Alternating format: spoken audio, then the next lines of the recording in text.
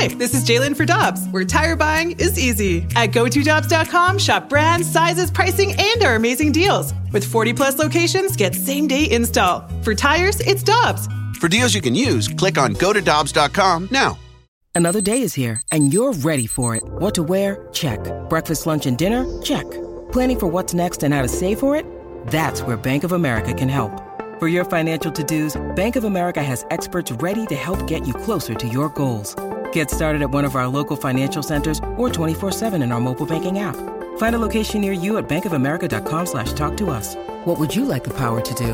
Mobile banking requires downloading the app and is only available for select devices. Message and data rates may apply. Bank of America N.A., member FDIC.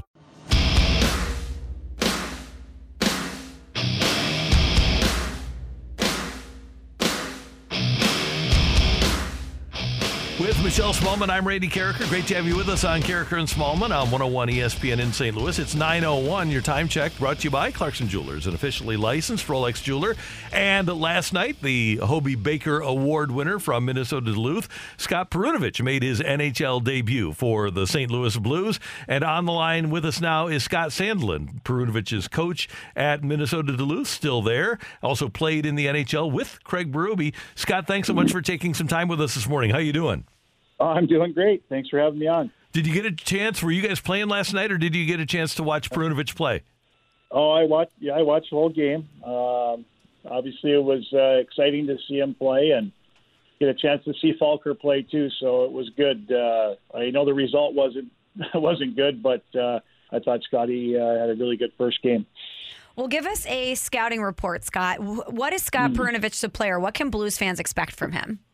Well, I think even last night you probably saw a little bit of it. I mean, he's obviously he's a special player. I always term him that. He was a big impact player for us here. Obviously, great offensive ability. He's got great vision. He's a good passer of the puck. I think he's got great deception to a game. He's just a guy that has a really good feel for the game, and I think you saw a little bit of that last night. Hopefully, you'll continue to see a lot of that, but. I think the one thing too that people don't know, he's a fierce competitor. He doesn't like to lose, and he's a competitive kid for not being a big guy, but he's got that competitiveness, and that's what makes him successful. I was going to ask you about his size because it wasn't too long ago that if you weren't 6 foot and 200, you weren't getting much of a look in the NHL. But then you see a Makar come along and play the way he has, and it seems like that small guy is finding his way back into the league. Yeah, for sure. I think, with the rule change, you didn't see a lot of those guys back when I was playing. I was 6 foot and I was small. It's a different game. Obviously, the game's faster. You got to be able to skate. Obviously, with the way they call the game, it allows the smaller skilled players to play and succeed at that level. So it's been fun to watch, a lot of the smaller players, whether they're defensemen or forwards, have success in the NHL. Scott Sandlin, the head coach at Minnesota Duluth, with us on 101 ESPN. And I know this is kind of an unfair question, but I know that as a coach, you've done this as a hockey observer. When Perunovich gets to where he can be, what's his NHL comp? Oh, the interesting thing, he's, when he was in college too, and you see a guy like Torrey Krug play, right, or a Jared Spurgeon, those undersized guys that, that have, they're very similar. Spurgeon is probably a little bit different than Krug, but similar just because of the stature. But I think, Quinn Hughes is another one that, is an undersized defenseman. I think he's got a little bit of everything, but I think he's got really he's got really good hockey IQ, and I think all those guys do. But those are probably the comparables that are playing and having success in the league. And obviously, one's his teammate right now in Torrey Krug. But I think those are very, very, very good examples of probably what he could be. Scott, you mentioned your playing days, and you played with Blues head coach Craig Berube, so I got to ask you, give us a great Berube story. I'm sure there's a great Craig Berube fighting story that you can share with us. There's probably a lot of stories I could say, but I don't want to say them on the air. But fair. He was just a really good teammate. Obviously he was a pretty tough, intense guy, but he's got the soft side too a little bit, and I think maybe you don't see that. I think probably as a coach, the players see that a little bit because he cares, and he was the same way as a teammate. If there was stuff going on, Chief was there, but he worked and he earned everything he got, and it was great to see him have success there, and I'm really happy for him, having success with St. Louis behind the bench. Have you two connected about Perunovich? You know what? No. I've ran into to Craig a few times prior to at the drafts and stuff. Last couple of years we haven't, but I've talked a little bit with Keith Tkachuk, and but no, we really haven't. And I haven't really bothered him. I figured if he had questions, he'd call me. So I think he's gonna coach him the way he needs to coach him, and I think they're gonna like what they see as he goes along here. Scott Sandlin, the head coach at Minnesota Duluth, with us on 101 ESPN. You mentioned, and we were aware of the fact that you also coached Justin Falk in college, and it's amazing. He's one of those guys now that's so steady. We kind of take him for granted with how good he is here in St. Louis now.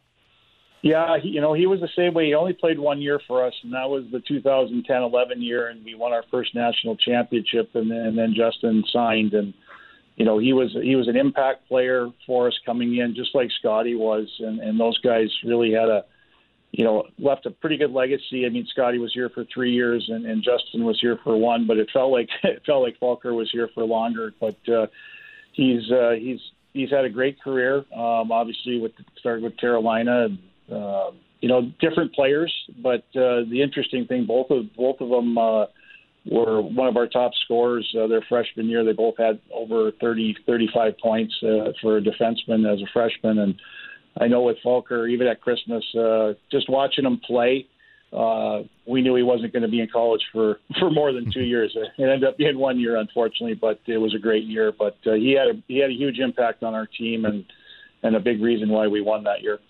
Scott, you gave us a great breakdown of Scott Perunovich, the player, but what about Scott Perunovich, the person? You mentioned that he was competitive, but what else can you tell us about him as a guy?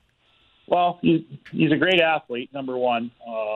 He's a guy that, I'm not going to lie, him and I had some good pointed conversations while he was here, just trying to keep him on track. And but he's a guy that, from the standpoint of making a difference in the game, I think you'll see that as a player.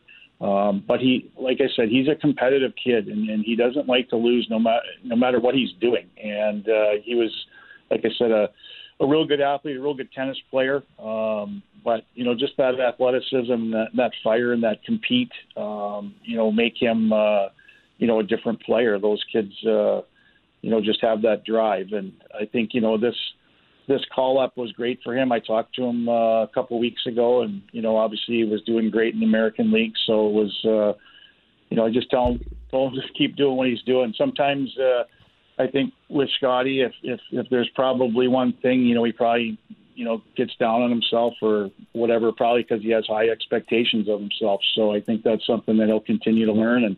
And obviously at that level, there'll be ups and downs, but I think he'll find a way through because, he continues to mature as a player and a person. Scott Sandlin, one more thing, and that's in regards to what we want here in St. Louis. Can you do us a favor and find the next Brett Hull and develop him for St. Louis?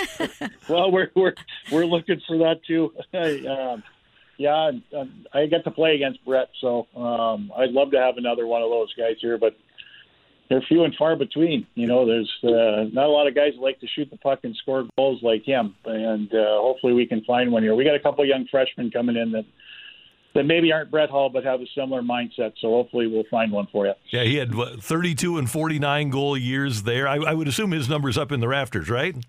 Yeah, he wasn't fun to play against as a defenseman. I can just tell you that. Even when you thought you had him covered, you never had him covered. But he played on a great team, and Norm McIver, Bill Watson, Tommy Curvers, those guys, they were very successful, and Brett was a big part of that. Scott, thanks so much for the time. We appreciate it. Great to have you with us, and have a good year. Okay, thanks, guys. Thanks for having me on.